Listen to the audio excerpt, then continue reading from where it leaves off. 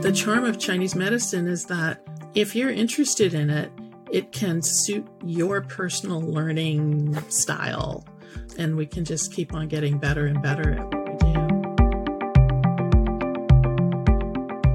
I'm Michael Max, and this is Qiological. I read something the other day from Seth Godin, Uncle Seth, as I like to call him. I imagine him to be the quirky uncle I never had, but hope that I could be to someone else. The guy with a different point of view, who doesn't make a big deal out of being different, but doesn't go with the status quo. Not that he rails against it, just gives it a pass. And rather than engage for the sake of argument or to fight the system, he just goes about the business of building a better and more effective system. Why rage against the machine when you can solve the problems created by the machine? Less suffering that way for everyone, not to mention an untapped market for your solution. Uncle Seth wrote something about busy people. And it's not because I'm a busy person that I cotton to what he had to say. It's because I feel like I frequently fail that I found his thoughts on being busy to be deeply reassuring. I'm going to share his words with you in a moment, but I want to first set the background for why they touched me in the way that they did. You see, when I look at my life and I look at how I thought the future would turn out, or how a particular choice or course of action might set me up for what I wanted, I'm frequently wrong. Not just a little wrong, totally wrong, curveball wrong. Wrong to the degree that at times I truly do wonder why I'm not living in the street in rags. I'm not kidding about this. The mistakes and flawed choices I've made seem to vastly outweigh the times I've had a clear sense that turned out to be right. It makes me feel like there must be guardian angels out there, and mine are working overtime. I've had this story about myself for a long time, and then I read this. Here's the title, Ask a Busy Person. You might know one. The busy person has a bias for action, the ability to ship, and a willingness to contribute more than is required. The busy person is wrong more than most people. Parentheses, if you get up to bat more often, you're going to have more hits and more strikeouts, right? On parentheses. Those errors are dwarfed by the impact they create. Being a busy person is a choice. It might not work for you, but you could try it out for a while. We need more busy people. It was this part. The busy person is wrong more than most people. If you get up to bat more often, you're going to have more hits and more strikeouts. For some reason, I've been biased towards noticing the strikeouts. And I think it's true. The more we try, the more we fail. And if the more we fail, the more we try, well, something good can come of that. But it might not bear much resemblance to what we imagined success would look or feel like. I didn't realize that the long list of failures were actually iterative steps in learning something new. It's not really about failure. It's about cultivating the persistence to keep at it. Hey friends, welcome to episode 100, which oddly enough falls on the second anniversary of the publishing of Qiological.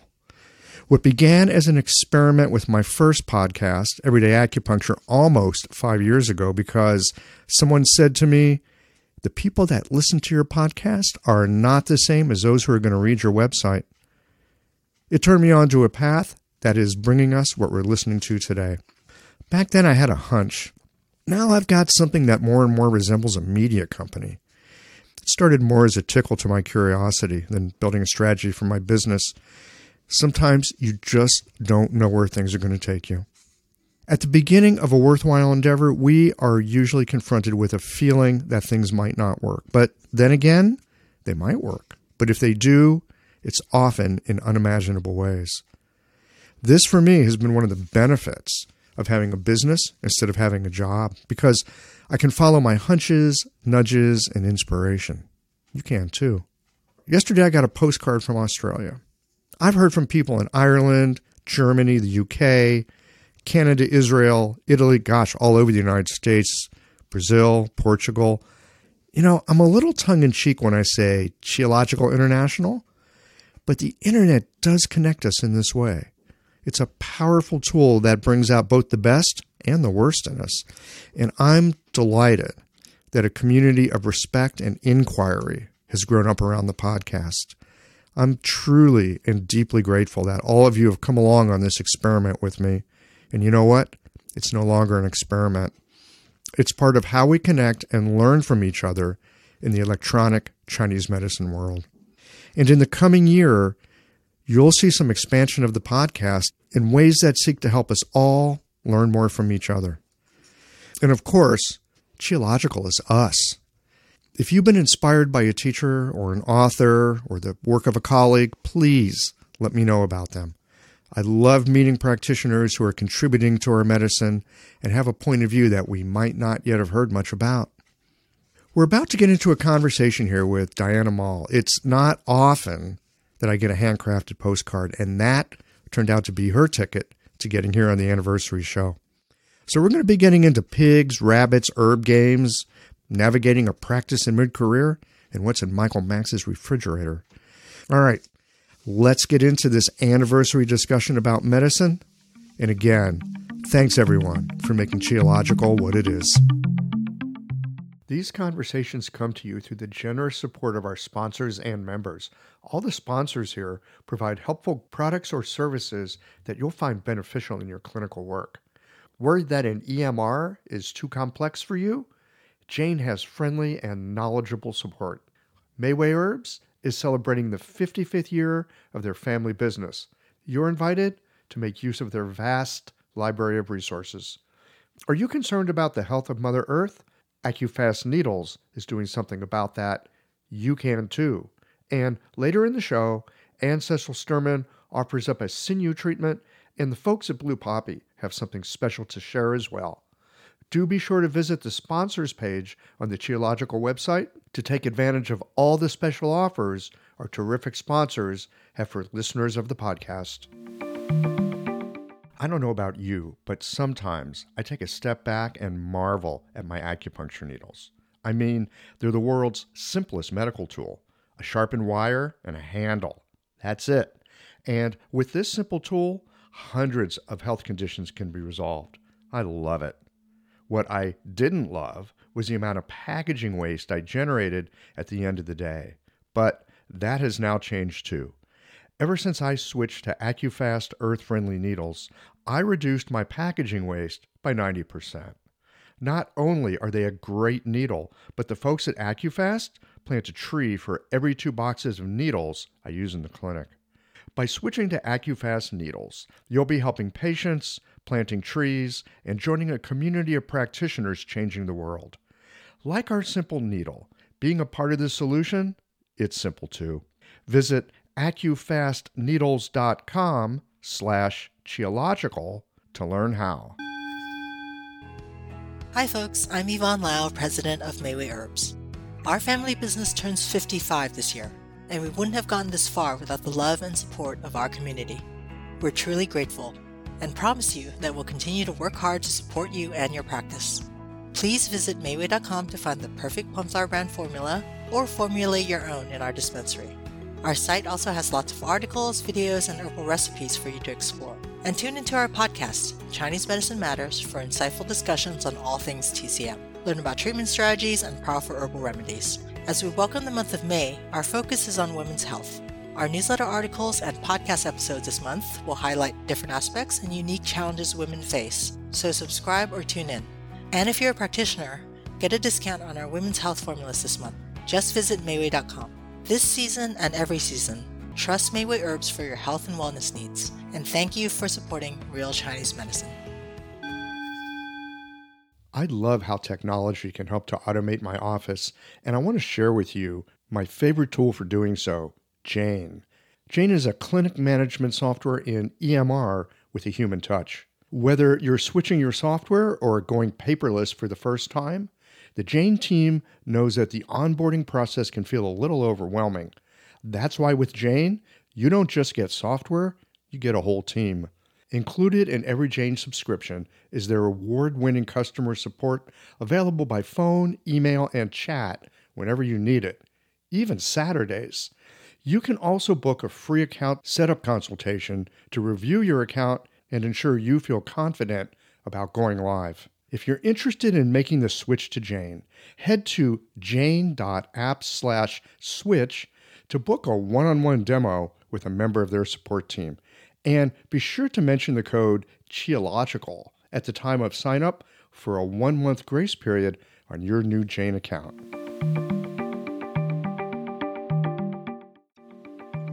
Hey friends, welcome back to QIOLOGICAL. Welcome back to the third year of QIOLOGICAL. We're just completing 2 years of QIOLOGICAL right now. This is the anniversary show. I am delighted to have Diana Mall with me. Diana is an acupuncturist from the very edge of the continent out in Santa Cruz, California. And we kind of got hooked up because, I got this thing about postcards. And she sent me a postcard, but I've gotten great postcards. All y'all that have sent me postcards, thank you so much. It's been great. It makes me really happy. Diana's postcard, though, totally got my attention. This thing not only does it have this gorgeously painted pig on it, it's kind of a slightly curious size. It's got these really lovely rounded corners. It's thick. It's like super thick. It's got this, it's just beautiful. It's this wonderful handmade thing. It's a treasure. It's actually a bit of treasure art. And so I thought, okay, we're looking for people sending in postcards, wanted to get on the show. Diana's postcard got her on the show. Diana, welcome to QIOLOGICAL. Thank you. This is what blushing sounds like. Blushing on the internet. Absolutely. Well, I'm so glad that you loved the pig. Now, that pig was actually made for the Year of the Pig 12 years ago. And right. And it's a seasoned pig. I've been carrying that pig around and quite a few of its friends for 12 years. And so, of course, I had to cover the back with something because it had last Year of the Pig on there. Yeah, that was the fire pig back then. Now we got the earth pig. Right. So that pig looks, a little more barbecued than our earth pig would look. Okay. Did you do an earth pig this year as well? Or I did not. I was a little too busy. And over the years, I've found that I would send the animals out to patients that I hadn't seen for a while. And then I would see them during the year and they would say, "Oh, I got your card. It's on my refrigerator." But somehow that never really turned into them making an appointment. Mm-hmm. So as a promotional event, it wasn't working so well. I see. But obviously, there are some people for whom postcards do grab. Oh, man. Yeah. Well, I'm one of them. Exactly. I'm one of those postcard guys. Yeah. So I want to get a little bit into some of your background here. You've been an acupuncturist for 20 years, but before that, apparently you were doing art. You're still doing art. So I'm suspecting that you did art way back then. What got you into art and then eventually turned you around and into an acupuncturist? Well, I've sort of always done art. I think some of my earliest memories is from doing art. I have a vivid memory of drawing rabbits in a flying saucer. How old were you? I think I was 5. Of course, my parents tried to kind of dissuade me from being an artist, and they would much rather that I was something a little more stable. But somehow I did end up graduating with a degree in art from the University of Santa Cruz. Mm-hmm. And then for many years, I worked as a graphic designer. And that was in the time when graphic design was, paste up and layout and wasn't on the computer. And we got to work with sharp things like X-Acto knives. I loved X-Acto knives when I was a kid. Right? Yes. I mean, they're the best. And plus the name is great, right? X-Acto. I know. It makes you feel like you're doing something good. Yes. So around the time that everything started transferring to computers, I decided that I really didn't want to spend my life looking at a monitor, although it seems like these days I'm doing that quite a bit. But monitors are a lot better now than they used to be. And but you saw your profession changing. You saw it shifting. It was going from this very hands-on to a virtual experience in many ways. I came into computers right about that time. I used to teach people how to use PageMaker. You traitor. We came, I kind of fallen into computers by mistake because I never had any interest in computers, but then years later, all of a sudden that's what I'm doing for a living. Right. And PageMaker was cool. I was working for a computer training company, and we had some pretty sharp people, some pretty forward-looking people. And so we were looking to teach people to use PageMaker, but we weren't just like, oh, hey, look, here's some cool software, use it. We brought on people that were graphic designers so that you could actually talk about, look, just because you can make a flyer doesn't mean you should. Exactly. And that there's a whole process behind the computer piece. And if you don't know that, your work will suffer. That's good. I like that. Yeah. I approve. We see the same thing these days. Anyone can have a TV show or a podcast, right? Anyone can have their own radio station or their own television station. It doesn't mean that it's good just because there's a billion things on YouTube. Yeah. Just because you can do it. Doesn't mean you should. Yeah. Yeah. I mean, back when I was a graphic designer, we would say, yeah, anyone can have a business card made. Mm-hmm. It doesn't mean that you're actually in business or that your business is good. So true. So things started to change and you're thinking, all right, maybe not this. Why Chinese medicine? That's a long way from graphics. It's not that far. Not that far. Not that far. Walk me down that path. Well, so for a few years before I signed up at Five Branches, a friend of mine had been getting me to do like some hands-on healing stuff like Reiki. And I went through Rosalind Briere's Crucible course up in our area.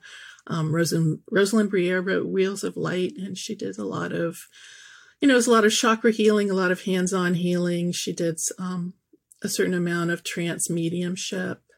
So basically, I was learning hands-on Qigong healing. Mm-hmm. And then, around the time that I made my decision, I had been, at that time I was a volunteer at the local radio station, and we did, a lot of fundraisers and auctions. And they put me on the health table because I was able to pronounce Ayurvedic. And I got to know an acupuncturist who was auctioning off some treatments. And she said, hey, why don't you come in and have a treatment? And I did. And, it was one of those, oh my God, mind blown moments. Mm-hmm. This is how good a person can feel.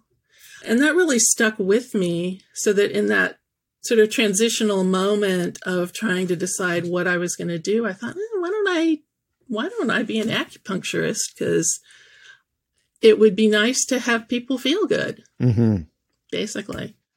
Fortunately, in my first years at UCSC, or my first year actually, I had gotten all the science requirements because I had been placating my parents by saying that I was going to be a veterinarian. Aha. Oh, that's very sneaky. I'll be a veterinarian. Look, I'm actually an artist. Ooh, how did that happen? Right. Oops. But I took all these science classes. And so, lucky for you.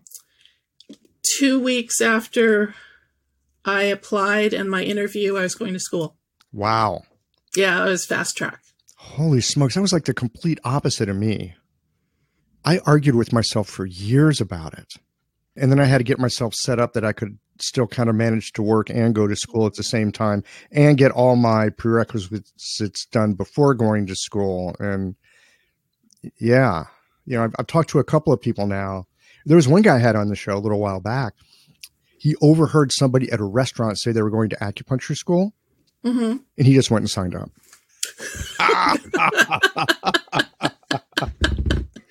That is what I call a very clear Shen. That is amazing. Isn't it? Super clear that. Shen. Super clear, right? You just overhear it. Oh, yeah, right. That's a good idea. Right. That fits me, even though the comment wasn't to me. Yes. Well, okay. So in my defense, are you familiar with, I'm sure you're familiar with Rob Bresney, right? Oh, yeah. Yeah. He's like a local guy for you, right? Totally local. So back in the mid-90s, his astrology column was called Real Astrology. Mm-hmm. I think he calls it like Free Will Astrology now, but back then it was called Real Astrology. And I remember having this moment of like, okay, am I going to go to acupuncture school? Oh my God, I hope I make some money. Am I not going to go? You know, what am I going to do? And I was trying to figure out a way to like get through school and not get debt. And I opened up a copy of whatever had Rob Bresney's horoscope in it. And I read the horoscope for Aries, which is me. And the very last sentence of that horoscope said, if you're going to try to get away with something, you might as well try to get away with everything. And that spoke to your Shen. And that spoke to my Shen. I just said, okay, let's try to get away with everything. That's fabulous. So I guess these things do show up. You know, these super clear signs really do show up from time to time. Little Post-its from the universe. Post-its from the universe. Ooh, I like that. That, oh my God, you could do a whole art project with that, couldn't you? I'm sure people have. I hope so. Yeah. Because otherwise, I mean, we're going to have to do it, right? Oh, God, just want to need one more thing, please. Please, I do not need one more thing. But, you know, speaking of projects, you've got an herb game called Acupuncture Apocalypse. Herb Apocalypse. Herb Apocalypse. That's right. Sorry, I misspoke it. Herb Apocalypse. So, apocalypse? Apocalypse. Yeah. Apocalypse is in. Yeah. So, well, I know Apocalypse is in. I mean, I've watched Umbrella Academy. I know all about it. Yeah, exactly. So originally it had been called Herb Apothecary because it was suggested by one of the publishers who was originally interested in it that it be kind of more sort of a Harry Potter thing. Then that publisher decided they really didn't want to have anything to do with it. And so I just changed the name, you know, clean slate. And Apocalypse felt so much more kind of very now and futuristic. Tell me more about Apocalypse.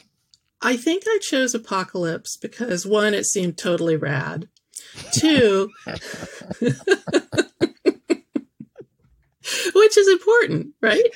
I'm with you. I would not argue. Two, I feel like we are literally in kind of apocalyptic times. You know, you look at the politics, all the stuff that's happening all around the world, the climate change. People are so polarized everywhere. You know, we really have no idea what's going to happen. So I don't know if people are going to be riding around on their solar motorcycles with my game and... Hey, Alon, we need solar motorcycles. Well, I've also heard Apocalypse, and I can't remember who mentioned this to me. But there's you know, another meaning, which is not disaster and it's all falling apart, but that there's a kind of veil that's being taken away. There's a screen being taken away. There's a clarity of thought, experience, and being that comes through that process. Oh, nice. I hadn't heard of that. I like that, though. I have heard of it. I can't put a footnote on it and tell you who it was, and I can't put a footnote on it and you know, tell you where that meaning is in the dictionary, but I'll see if I can find that and put it in the show notes.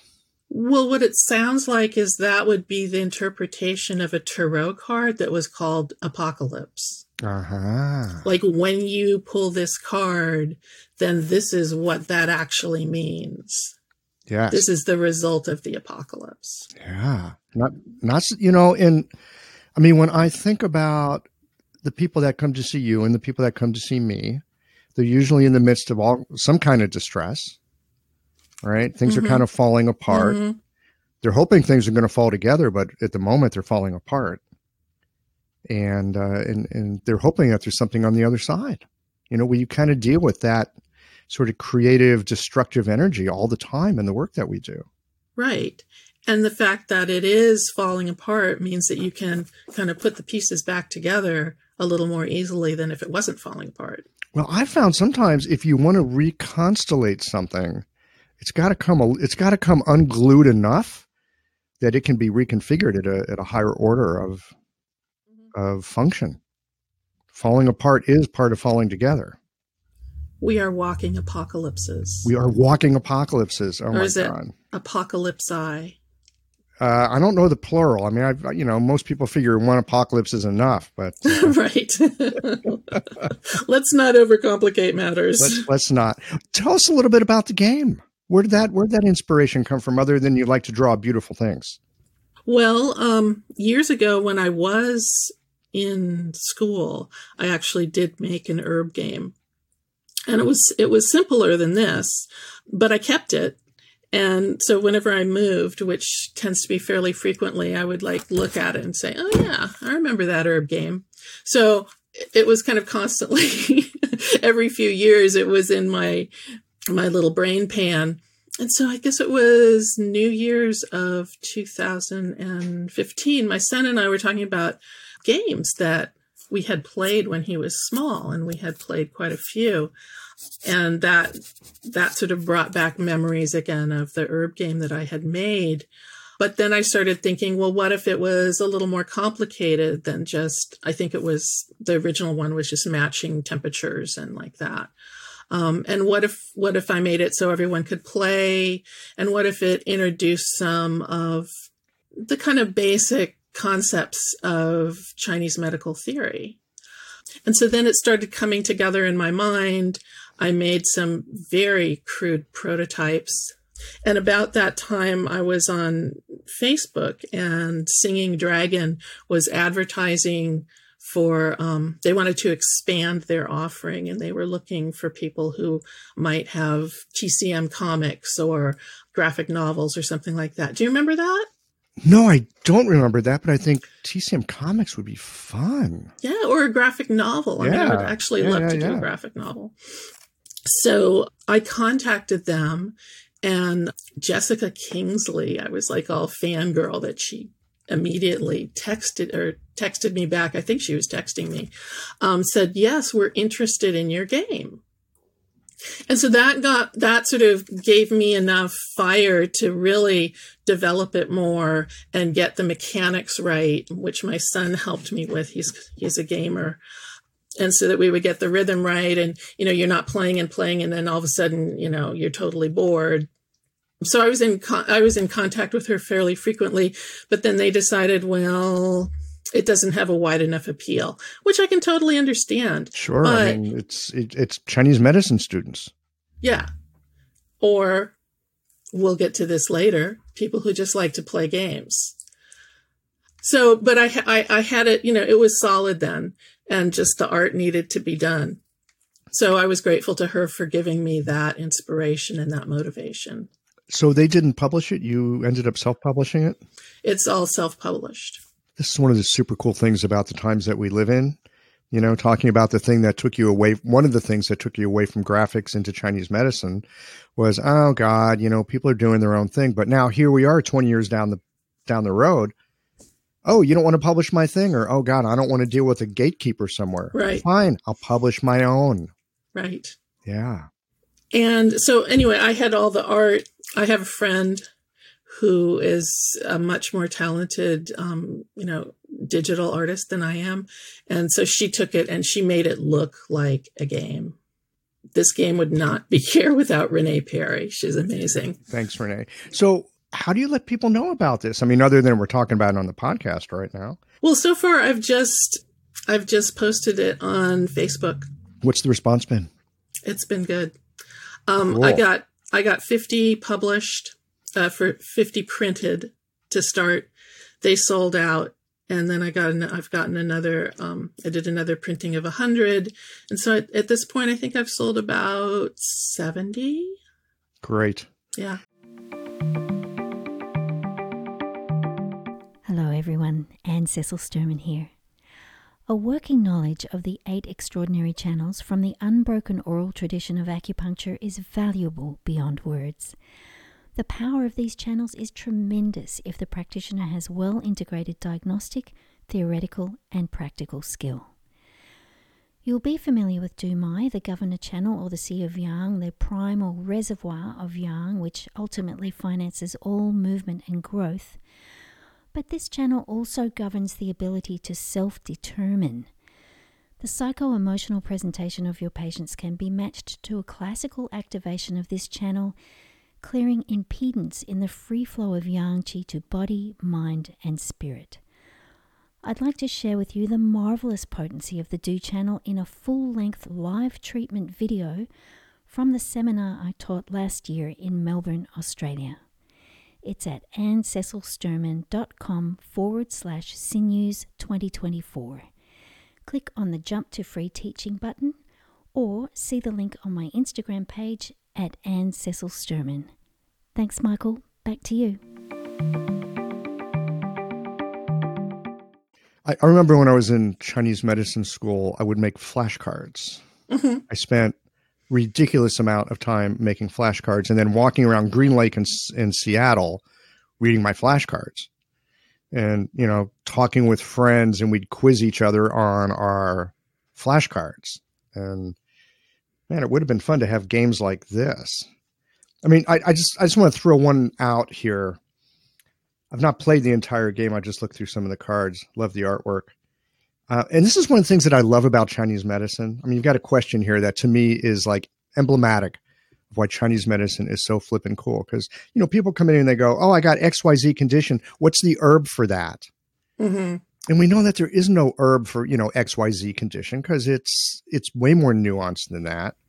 But you got this great card here with this guy with a quizzical look on his face. It says 2 patients arrive at the same time. One has constipation and abdominal pain. The other has difficult diarrhea. There's one herb that can help them both. I mean, this is why Chinese medicine, to me, this is why Chinese medicine is so damn difficult and so damn fun. Right. And I think that part of what I'm hoping to do with the game when I bring it to people who are outside of Chinese medicine is to introduce them to the concept of, there's different kinds of phlegm. There's different kinds of colds. There's different kinds of coughs. And if they're treated correctly, you'll get over them better than, for instance, if you take an antihistamine. That's not in the game. That's not in, yeah, right. Yeah. And well, that's just going to dry you out. Right. If and you got, trap the robber. And trap the robber. Yeah. That's what happened to me. That's why I ended up going to Chinese medicine 20 years later. Your robber got trapped? My robber got trapped. Yeah. I still do get respiratory system for me is my weak system. But yeah, I had issues with my respiration that Western medicine never could touch. And anytime they try to touch it, they usually made it a little bit worse. Chinese medicine, a friend of mine badgered me into going to get acupuncture at one point, and I finally relented to shut him up. And seriously, I was not keen on the idea, but it changed things. As you know, I had a similar experience as you. I got a treatment and I went, what was that? Mm-hmm. That got my attention. It really got my attention. Yeah. It's such an expansion of the way we're used to feel. Yes. What the normal is. And then it just gets completely broken apart. Yeah. I think this is why people often are so confused in our clinics. They get off the table and they're like, oh my God, I feel really good. Is it just in my head? Because they just don't have a way of hanging an experience on it. And so they just think, oh, maybe I'm making this up. I'm like dreaming something up here. Mm-hmm, mm-hmm. Yeah, they're like, oh, well, it's placebo, right? Placebo is legitimate, but it's a little more than that because we can continually create the same effect. Yes. And all kinds of things. What does your practice look like these days? Well, it's pretty small. I work 3 to 4 days a week, just kind of half days. And the reason for that is that I live in a town where there's a school, so there's a lot of acupuncturists. There's literally 10 acupuncturists in the 3 or 4 block radius around my office. It's ridiculous. But they're all wonderful practitioners. And there's not a lot of extra money around Santa Cruz. It's one of the most expensive places to live. So my practice looks like just taking Medi-Cal patients, mostly just Medi-Cal. And that pays pretty good around here. I don't have to do a lot of outreach to get patients in. They just read the Medi-Cal brochure and go, oh, yes, I would like some acupuncture. Yes, and she's right down the street. Exactly. And so it's really pretty easy to get patients in and, get them on a maintenance schedule, or even something that's like more once a week if they have a pretty severe pain syndrome, which I feel like is how the medicine is supposed to be practiced. You see people regularly, you have a relationship, and you don't have to worry about the money. Before I started taking Medi-Cal, the money was always an issue with people, always. And I don't think that helps. Well, for people that don't have the money, it's a huge barrier. Yeah. Giant barrier. Yeah. Well, so you say that a lot of people come because of the Medi-Cal brochure. I'm curious, how many of them first go and stalk you first and look at your website? I don't think anyone has looked at my website. Seriously? Seriously. Except you. Well, I think you're the only one. I do stalk my guests. That's true. I like to see what their websites look like. But I mean, my experience is, even though people will get referred to me, they're still going to go look at my website. It's like, all right, who is this character you're sending me to? Mm-hmm. And I mean, so the reason I ask is because you have a website with a name that has very little to do with Chinese medicine. I mean, if you were looking for Chinese medicine and you thought of the name of your website, you probably wouldn't find it. Right. It's a little obscure, isn't it? It's a little obscure. Cheap paper?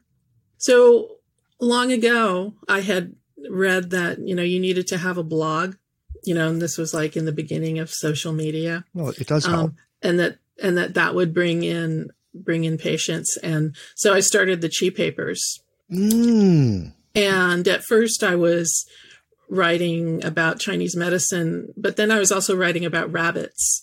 And the rabbit posts were a lot more popular than the Chinese medicine posts.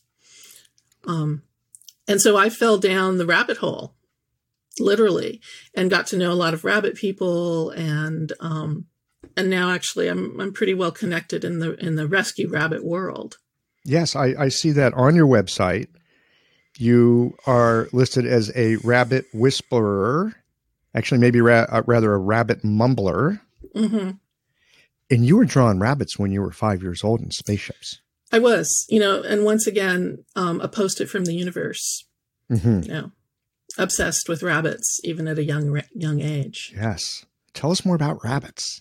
Well, I work with rescue rabbits. I go to the adoption shows where we have the rescue rabbits and people can come and meet them and possibly give them a forever home. And I am the nail trimmer, and I help do the health checks. And these are checks so that people know what to look at when their rabbit is home, sort of veterinary red flags. Mm-hmm. Basically, if your rabbit is drooling or has a runny nose or something like that, you have to take it to the vet. Mm-hmm. But I do the whole, sort of a full body scan, how to go over your rabbit. Have you acupunctured rabbits? I have acupunctured my own rabbits, and I can't say it worked super well. I've done more laser on rabbits, and that seemed to work better. Mm-hmm. I've had other people acupuncture my rabbits, and it seemed to work better for them. I think it's sort of the thing of sometimes it's hard to treat your own family. Absolutely. Oh my God. It's so true. Yeah. But they seem to like the lasers. Yeah, they're good with lasers. And it seems to work really well with pain. Okay. Can we go down another rabbit hole from your website? Yeah, go for it. Okay. Leningrad, Summer Palace, 1964. Photo of your parents. I was going to say, wait, How was that on my website? It's on your website. Oh, that's Because weird. on your website, you have a little thing about autofictionography. You've got a book called Assemblage. You have really done your stalking. Well, you know, I like following interesting things, and your website is interesting. It's full of unusual things, and that photo of your parents is fantastic. But then when I looked underneath it and it said, well, first of all, you got this great opening line for your story. Let's begin with the dead. That's pretty cool. And then there's this photo of your parents in 1964, Summer Palace, Leningrad. 1964, that's the height of the Cold War. What are your parents doing in Leningrad? I don't know. So my father was an electrical professor at Stanford University, and they get to take sabbaticals once a year. And he decided he wanted to go to Denmark.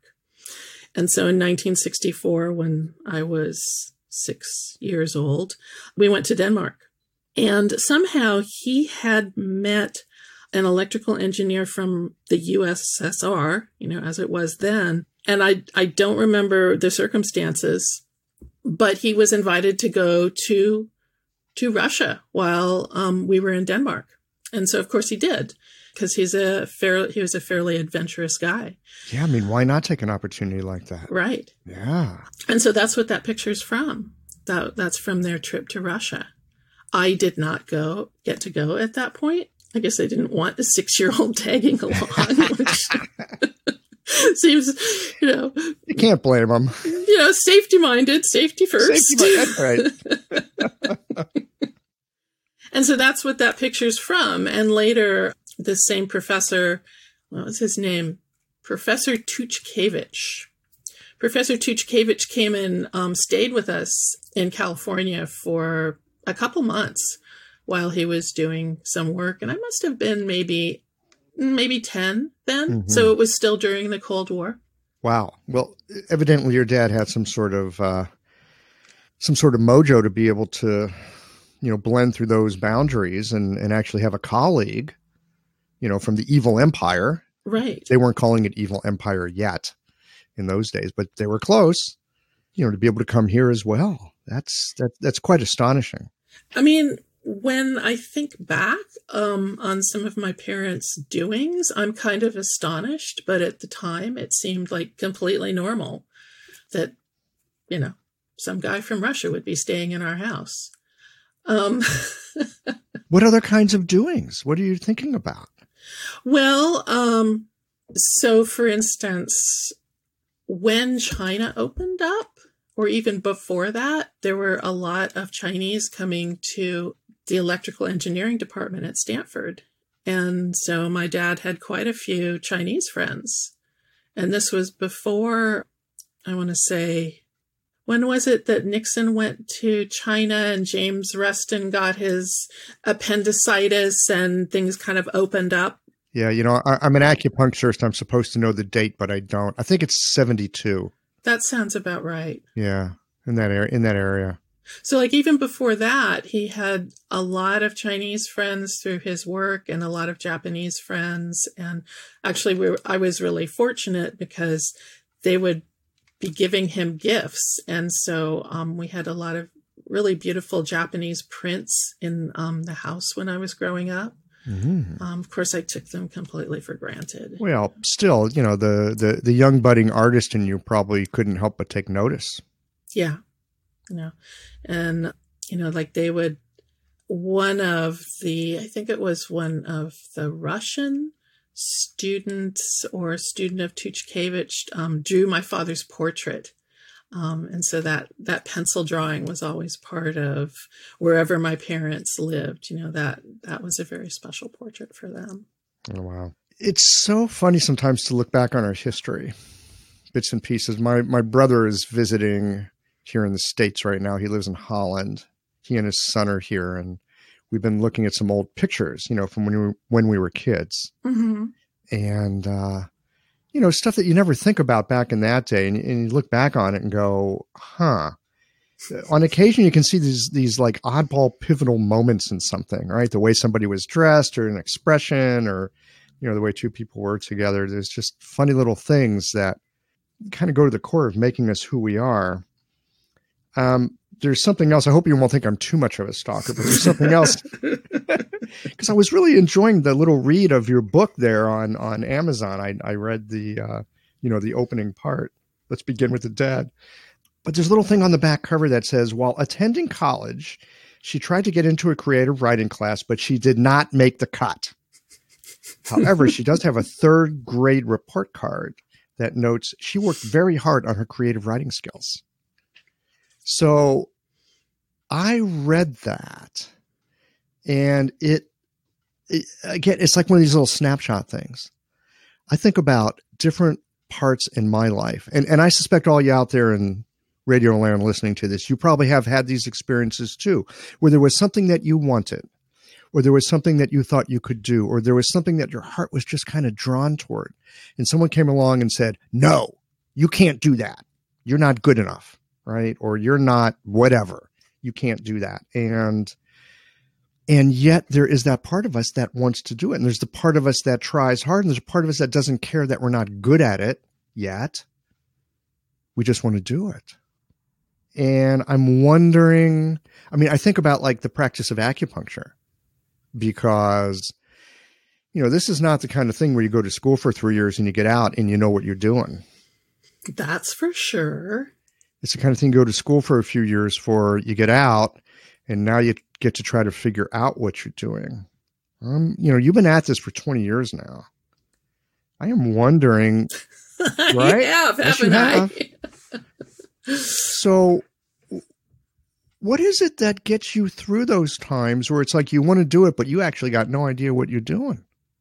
I think early on, I realized that if I thought I knew what was going to happen, that the treatment wouldn't go right.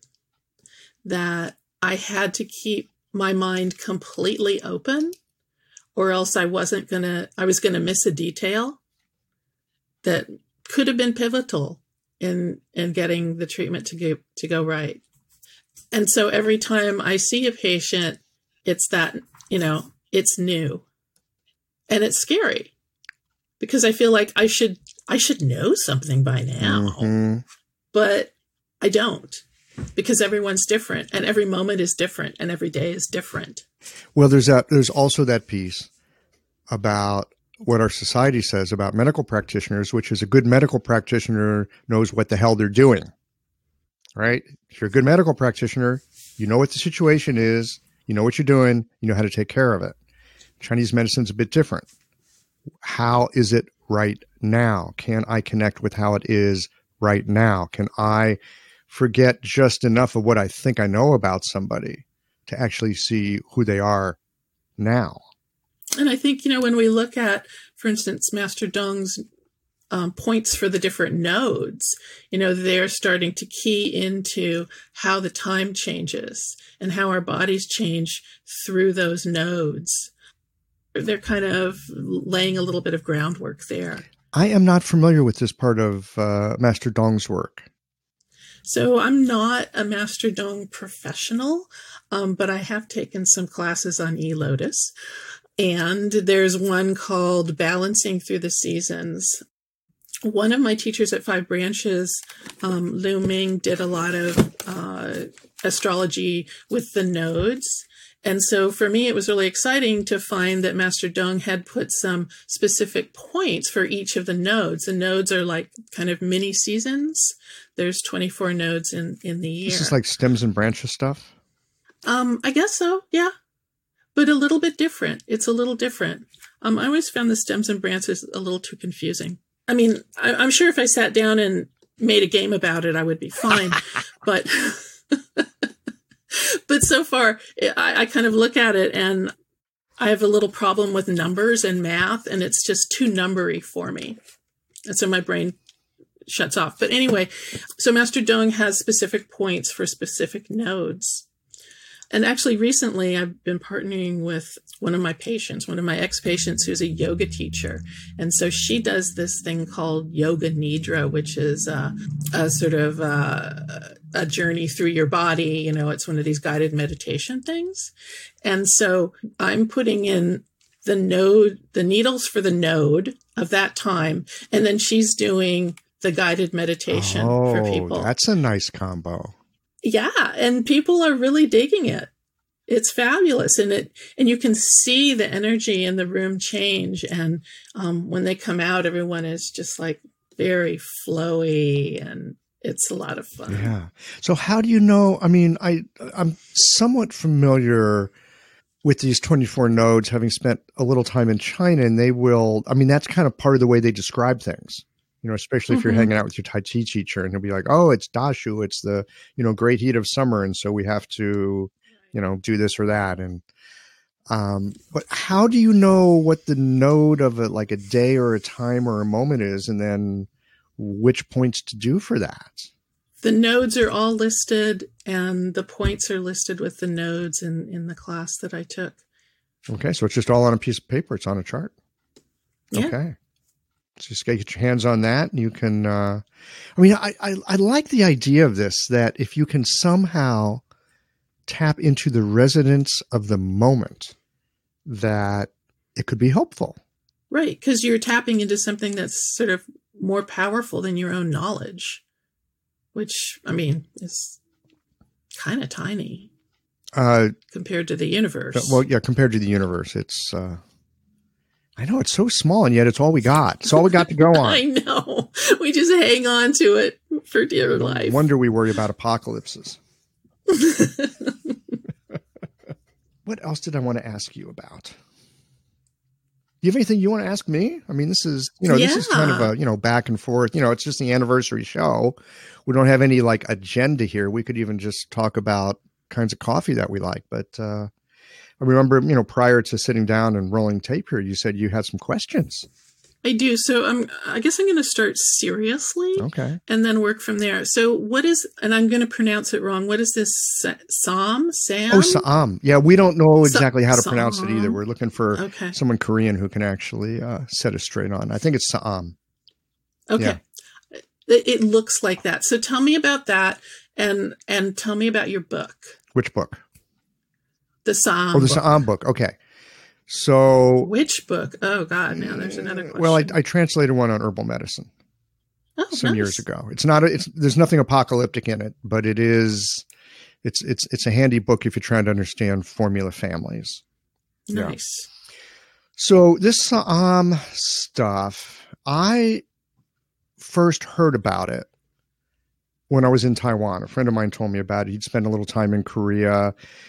And it was just like part of a passing conversation. And then I went looking for some books on it, and there weren't that many good books. I got one, but it really, it's like the worst acupuncture book I've ever had. And on occasion I'd hear people talk about it, but I just couldn't get that much information. So it was this weird, okay, there's this method, and I don't know, whatever. And then a little while back, this was about a year ago, as we're speaking here in the summer of 2019, about a year ago, this cat named Toby Daly decided that he wanted to sponsor some shows on the podcast. And we did that. He's got an app for food therapy that he made. And he just, he wanted to get it into the hands of people, let them know about it. So we were working together with him sponsoring some shows. And then I get a copy of the Journal of Chinese Medicine in the middle of all this. And I open up the table of contents, and there's an article about Sam acupuncture. And I'm like, oh, cool. Maybe I'll finally learn something about this thing I've never been able to find out about. And I open up to the page, and it says by Toby Daly. And I'm like, shit. How many Toby Dalys can there be out there? So I read it, and it was kind of poetic and interesting, but I couldn't really grok it. It just, it was like, okay, this is interesting, and there's some resonances, and there's some stuff from the classics, and I kind of follow, but you know how it is sometimes you think you're kind of getting it, and then you sit down to double check, okay, am I following? And you just pull up a complete tilt. It's like, I got no idea.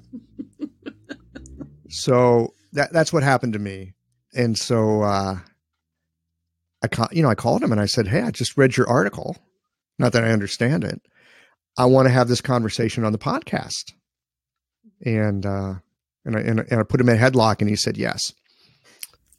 So, we had, because I wanted to kind of understand it, and what better way to understand it than have a conversation with somebody and see if they'll explain it to me. So we did that conversation. I started to use it in clinic. I helped some people, and I really caused problems for other patients. I mean, I really took them off the rails. Oh, wow. Right. You know, this thing about acupuncture is harmonizing. No, it's not. Yeah. Well, yes, it is. Right. It can be, but this stuff is not harmonizing. This stuff is the opposite of harmonizing. Wow. I know. It really got my attention, and it flipped me out too. So that led to some other podcast conversations, and he was kind enough to run through some cases with me. I started to get it after a period of time. So really it was this very organic process of following some curiosity, having some experience, having some very bad experience, and then being able to see where I had made those errors. And eventually I could read through that entire article and it just all snapped to grid. It completely made sense. And so as we were talking one day after doing a podcast, we kind of got the idea, well, gosh, we could probably just keep having conversations like this and do a book. It's like, okay, well, let's do that. So we're in the midst of it. We're in the midst that's of doing exciting. that book. Yeah, it is exciting. And even if it's a crappy book, it's going to be way better than any other book out there. So, but we're looking to make it be a nice book. Excellent. Yeah. Excellent. So basically it's going to be the first SAM book. Well, it'll be the first one in English by native English speakers. And more importantly, the book that I do have, it's this kind of orange yellow colored thing. It'll give you, like, here's a clinical problem, diarrhea, for example. And then it'll show you the points, but it doesn't go into the dynamic of what's happening behind it. So, in acupuncture school, we probably all learned about this, air quotes here, 4-needle technique that was supposed to cause a chi transfer, where you're bringing the chi from the mother into the child, and then you turn off the control and, blah, blah, blah. And I remember having it, I won't say I learned it. I remember being taught, but I can't say I ever learned in any way that made sense to me. And the reason why the books that are out there are not helpful, at least the ones that I've got, is because it would show you what it is, but it didn't go into the dynamic of what's behind it. And so the wonderful thing about the work that Toby is doing and that we will have in this book is we're going into the dynamic. And the dynamic is the interplay and the connection between the Wuxing, the 5 phases, and the Liu Jing, the 6 conformations, the 6 Jing. And there's just this way that we can just take and actually fit those two things together in a sense that really opens up your clinical vision. It gives a whole dimensionality to it that I didn't have before. And that's the beauty of this method, is it gets at the underlying dynamic of why this 4-needle combination is so flippin' powerful. Well, I'm looking forward to the book. Yeah, me too. That sounds fantastic. Yeah. So when is the projected publishing date? Oh man, it's tough to ask a book person when their publishing date is. Hey, I'm here to ask the hard questions. I know, you're doing a good job. Well, let's say end of this year or early next year. That's what we're shooting for. That's good. Yeah. That's good. But I worked in computers for a long time. And so the date when you decide you're going to have it done and the date it actually gets done can be different. So, what we're going to do is we got our plan, we got our dates, and everything is according to reality. Hopefully, so long as there's no apocalypses on the way, we'll have it to you early next year, late this year. Fabulous. Well, let's see. Why Missouri? Oh, God. Why not? Okay. That's legit. That's legit. No. Missouri. Missouri, because the universe is twisted and because the universe does not understand a negative. I grew up in St. Louis, Missouri. Oh, so this is your No. hometown. No. It's actually not my home. It's my assignment for now, but it's not my home. I left here when I was 18. I got family here. I was never coming back. Not coming back. Never coming back. Never coming back. I lived most of my life in Seattle. I lived some of it in Asia. 10-ish years ago, I was back in Asia. I was working on some translation stuff in Beijing, and that was coming to an end. And I was like, okay, what's next? And there was a girl that I was involved with, and we had a visa process going for her. And visa things take forever. So I was back in China because I wanted to spend time with her. And I was definitely being done in Beijing. And I'm looking for the next thing. What's the next thing? And a friend of mine from St. Louis emails me and says, I've got a clinic here. And I knew his clinic. My mom came to his clinic, right? He had a nice clinic. He said, I'm leaving. I'm going back to the West Coast. I can make it really easy for you to walk into this place. And I said, that's so nice of you. Thank you. But seriously, dude, St. Louis, not doing it. He said, all right, give it some thought. 3 days later, the girl's visa to the United States comes through. Mm-hmm. And I go, okay, fine. I get it. There's a door. Okay, fine. So that was 10 years ago. Well, what a gift to just be able to walk into a clinic.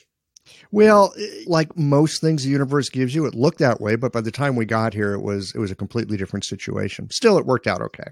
That's good. Yeah, no, it worked out okay. And really, if I hadn't lived here in Missouri, I wouldn't have felt the kind of isolation that I'd felt that eventually led me to think, hey, what about a podcast talking to Chinese medicine people? So it's worked out really nicely. The other thing that's great about the state of Missouri is this place desperately needs acupuncturists. And so if you want to do the work that we do, and if you want to feel like you're making a real contribution, because there just ain't many of us here, it's a great place to practice. And it's a way to really help a lot of people that would otherwise not have access to the medicine here. So all y'all's listening out there, state of Missouri would love to have you come here and treat people. I mean, I've got people that drive like stupid distances to come see me because there's just nobody around them. Wow, that's pretty amazing. So, yeah, it's a great opportunity for new practitioners in particular, or just people that like living in a place where the cost of living is ridiculously affordable. Yeah, the coasts are just getting too expensive. Yeah, I eventually got priced out of Seattle. Yeah. So that's why Missouri. In Four Seasons, we get snow in the winter. That's fun.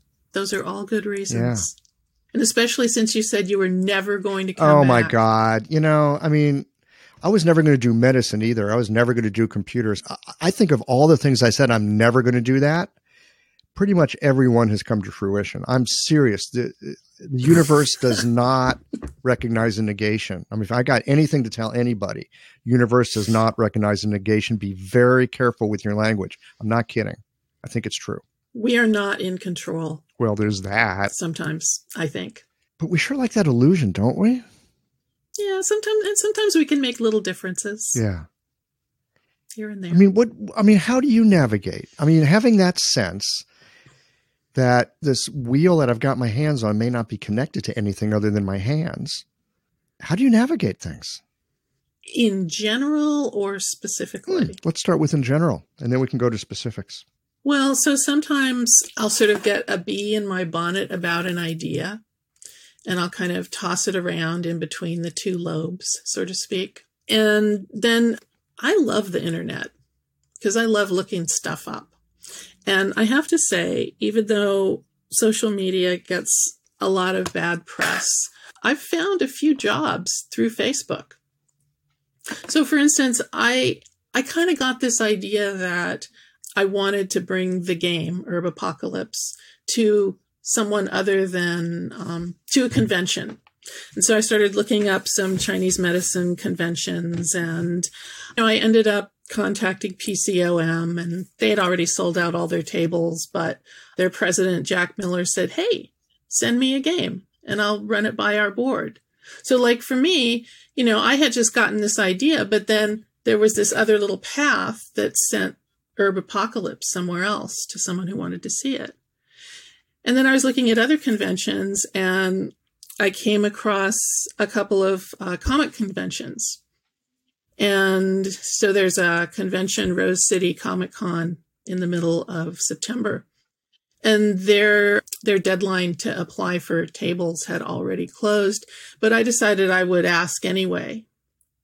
And lo and behold, they actually had a few exhibitors' tables left. And so Herb Apocalypse is going to be going to a comic convention in the middle of September. In recent years, the Sa'am acupuncture style has generated significant interest and a loyal and growing following. In the Sa'am approach, a precise diagnosis leads to a 4-needle treatment to address the 5-element and 6 qi imbalances in the body. The 4 needles target the controlling and generating cycles. It's common using this method for the needle sensation to be stronger than in many other styles. Thus, the choice of needle becomes important.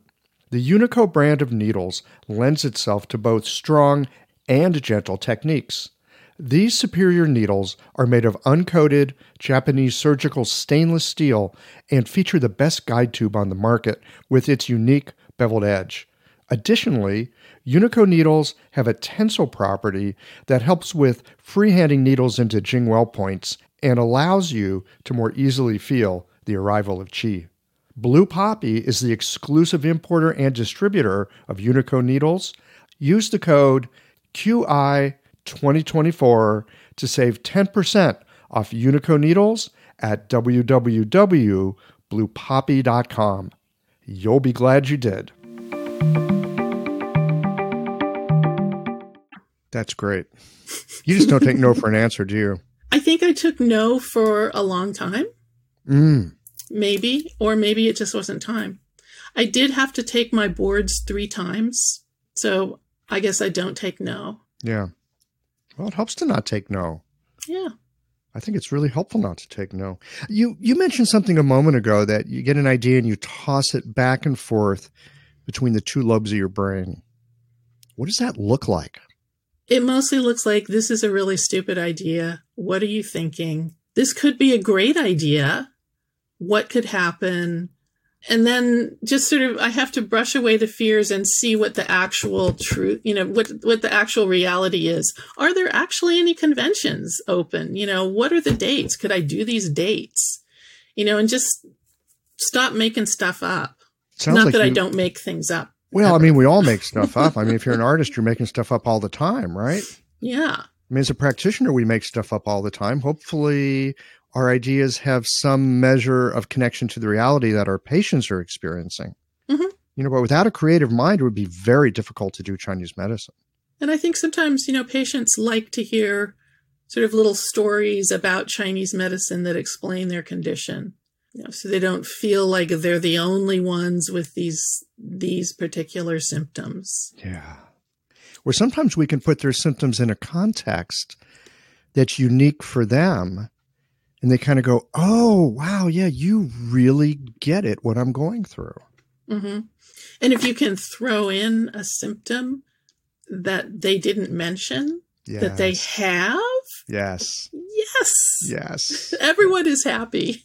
Yeah, well, and it helps us too, because it fills out the picture and lets you know that you're on track. Hey, again, you've been at this 20 years. Isn't it weird saying, yeah, I've been at this 20 years? I'm wondering if you have any advice for new practitioners. One of the big things in our profession these days is how difficult it is for new practitioners, and about how, so many people are not practicing 5 years after school. Of course, nobody looks at the number of lawyers that said, I'm not doing that shit after 5 years. I'd be curious to see those numbers. How many lawyers are not doing law after 5 years? Right. We wring our hands about Chinese medicine practitioners not practicing, but I just wonder what it looks like in other professions as well. But that's not the point of this question. The point of this question is, what advice would you have for new practitioners? People just, kind of coming out and getting their feet under themselves? That's pretty tricky. I took a pretty roundabout way myself, and I can't really say that I'm successful because I have to do 3 different jobs. Unless you like doing 3 different jobs. Right. I mean, do you like 3 different jobs? I think I do, because I don't get bored. That's for sure. Okay. So new practitioners, I have to say, I don't think going for the doctorate makes that much difference. And I know that's terrible. Why is it terrible? Well, just because I know people who are going for the doctorate, and, I know some people who have gone through that program, and it made them personally very happy and proud of themselves. And that's good, but I'm not sure that practitioners who have a doctorate are necessarily helping people more than people who just have a master's and a license. I'm in this to help relieve suffering. That's why I'm here. And so find an area where you feel like you can do your best work and relieve the most suffering, if that's what you're here for. But keep it fresh. I actually love the fact that there's so many, like eLotus has all these, virtual classes that you can take for your CEUs. And sometimes I'll just take a free class, even though I'm not getting credit for it, because you can be, it's the spectrum of all the ways our medicine can be practiced. It's from Master Dong. It's, there's bleeding. There's the Japanese touch, Dr. Bear. Mm-hmm. I studied for years with Dr. Bear. There's just so many ways that we can practice the medicine. And every time you learn a little gem from a different modality, that's going to come home to your practice. And there'll be a patient that needs that. Guaranteed.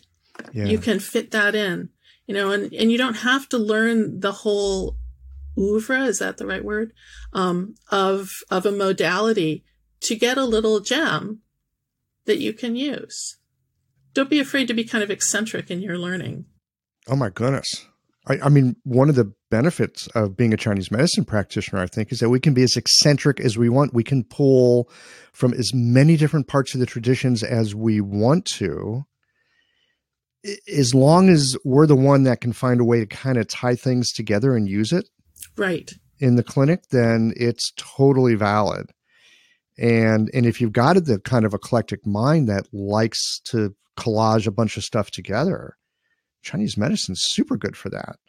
And at the same time, there's people who have specialized in a particular school, or I guess modality is not really the right word, and they're very good at what they do. I think that the charm of Chinese medicine is that if you're interested in it, it can suit your personal learning style. And we can just keep on getting better and better at what we do. The charm of Chinese medicine. I like that. It's true. Mm-hmm. I think it's really true. And why we can work in so many wildly different ways, still get good results. Part of it is who the practitioner is and how they're tying it all together. Mm-hmm. There's an aspect of subjectivity that is essential when practicing this medicine. Mm-hmm. And I was looking at some of your previous guests and realized that I know a few of them. Like I know Greg Livingston. He was in my class at Five Branches. Oh, wow. That was a while ago. Yeah. It's so funny. He went and he lived in Asia for like ever.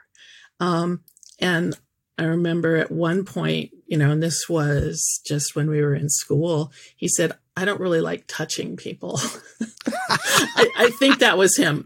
Greg, if you didn't say that, I'm sorry. That's just something I remember, but it's like he was like interested in the medicine, but he wasn't interested in practicing. But then he went and lived in Asia and he learned a bunch of stuff, and he learned the language, and now he's back and he has an incredibly lovely practice helping people. Yes. And a phenomenal herbalist. And you don't have, some people love the Japanese acupuncture because they put their hands all over people. Mm-hmm. Herbalists will feel your pulse and look at your tongue and it's like, all right, get out of here. Here's your herbs. Get out of here. Right. Right. Yeah. There's something for all of us. Yeah. It's like, do you like to touch people? Well, that's okay. If you don't, there's still ways to practice. Or I think the thing that I got from the Dr. Bear stuff is all this palpation. 'Cause I like to, I like to touch. I like to find the point, the Asher point, where the channel feels a little sticky or, just something's funny. Yeah. It's fun stuff. Well, holy smokes. We've been at this for a while. I've got one more question for you. And if you have any others for me, we can get a couple in, but I got one more for you. All okay. Right. And it's because you have been at this for 20 years. I've been at this for 20 years. I've been having conversations with people like you, people that, where I like to think of myself as being in mid-career. Yes, right? exactly. 20 years under my belt, I'm in mid-career. And again, we hear a lot about new practitioners and how to help them and how to get your practice going. There's something that you don't hear much about, and that is for those of us that have been at it for a while, and we're going to be doing it the rest of our lives. Mm-hmm. And we're looking at this like second, this later part of our life. And my question is, how do you see your practice going like from here to retirement? Or what are the considerations that are in your mind about what to be attentive with in your practice so that it supports your life in this next decade or 3 or 4? Well, that's a good question. I mean, I kind of hope I just die walking down the street so I don't have to, mess with retirement or being in assisted living or something like that. But other than like just working forever, I guess I still see my practice as being a sort of a 3-way thing, with seeing people in clinic with the game. I mean, I would love, if it took off, I would love to do another 54 herbs and then maybe another game after that. I'm not exactly, it's still bouncing between the 2 lobes of my brain. And then I've also been doing some writing for Acupuncture Atlanta, which was a job that I got when I was just paging through Facebook. Writing. Wait a minute. Didn't someone say that you weren't a very good writer? I'm not a very good writer. Yeah, well, that's not true because you're writing for Acupuncture Atlanta. I am. So that must mean you're a good enough writer. I guess I am. And they seem to find that I get enough traffic. And in fact, they said, you need to make your articles a little longer. So now I'm writing about 2,000 words every month. So you're a writer too. Yeah. Yeah. That's the most painful job ever. But it appears that you love it to some degree. I mean, know. What's wrong with me?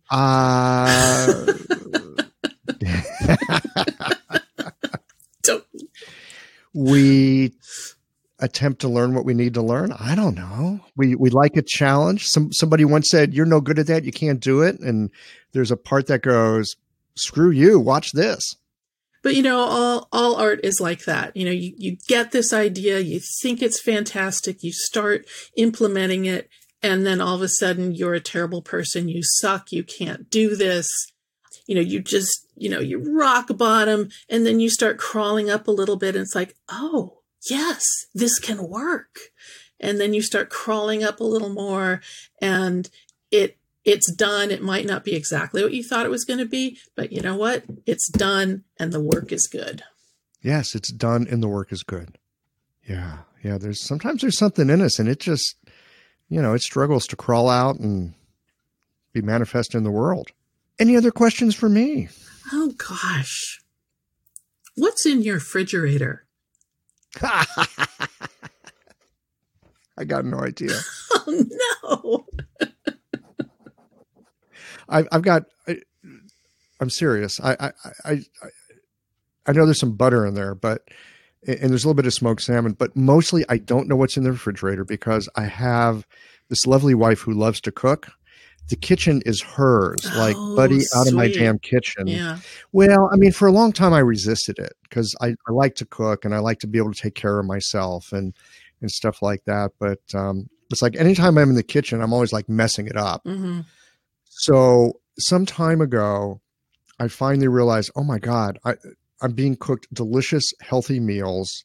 I should stop being so crabby that I'm not allowed in the kitchen. Just sit down at the table and say, thank you, honey. This is so good, which I do now. And she loves to cook, taking care of people in her life, which is mainly me and her niece who lives with us. It just gives her a tremendous amount of delight. And so I just get out of the way and let her do what she loves to do that way. And so I actually really don't know what's in the refrigerator because I don't really go in the refrigerator. But now we know a lot more about your life and about what you eat. Yeah, I eat really good food. Awesome. She's super picky about what we eat. Nice. Yeah. All right. Well, this has been super fun. Thank you for joining me here on this second anniversary show, beginning of the third year. Holy smokes. Hey, it's a pleasure. Happy birthday to Qiological. Happy birthday to Qiological. I got the birthday pig right here. There you go. The fire pig in the Earth year. That's so good. Well, again, thank you so much for joining me today. And all of you out there in listener land, thank you so much for being a part of this as well, because without the listeners at Qiological, there ain't no Qiological. So thanks for being along for this ride. And did I mention I like postcards? I think I did mention I like postcards. Thanks, everybody. And thank you, Diana, for being here today. Okay, thanks. Take care. Thanks as always for listening. If you liked this conversation, if you learned something new or found a moment of inspired insight, share the episode with your friends. If you want to support Qiological, there's just one way to do that. It's by going to the website and becoming a member or leaving a one-time contribution today. Well, folks, that's it for today.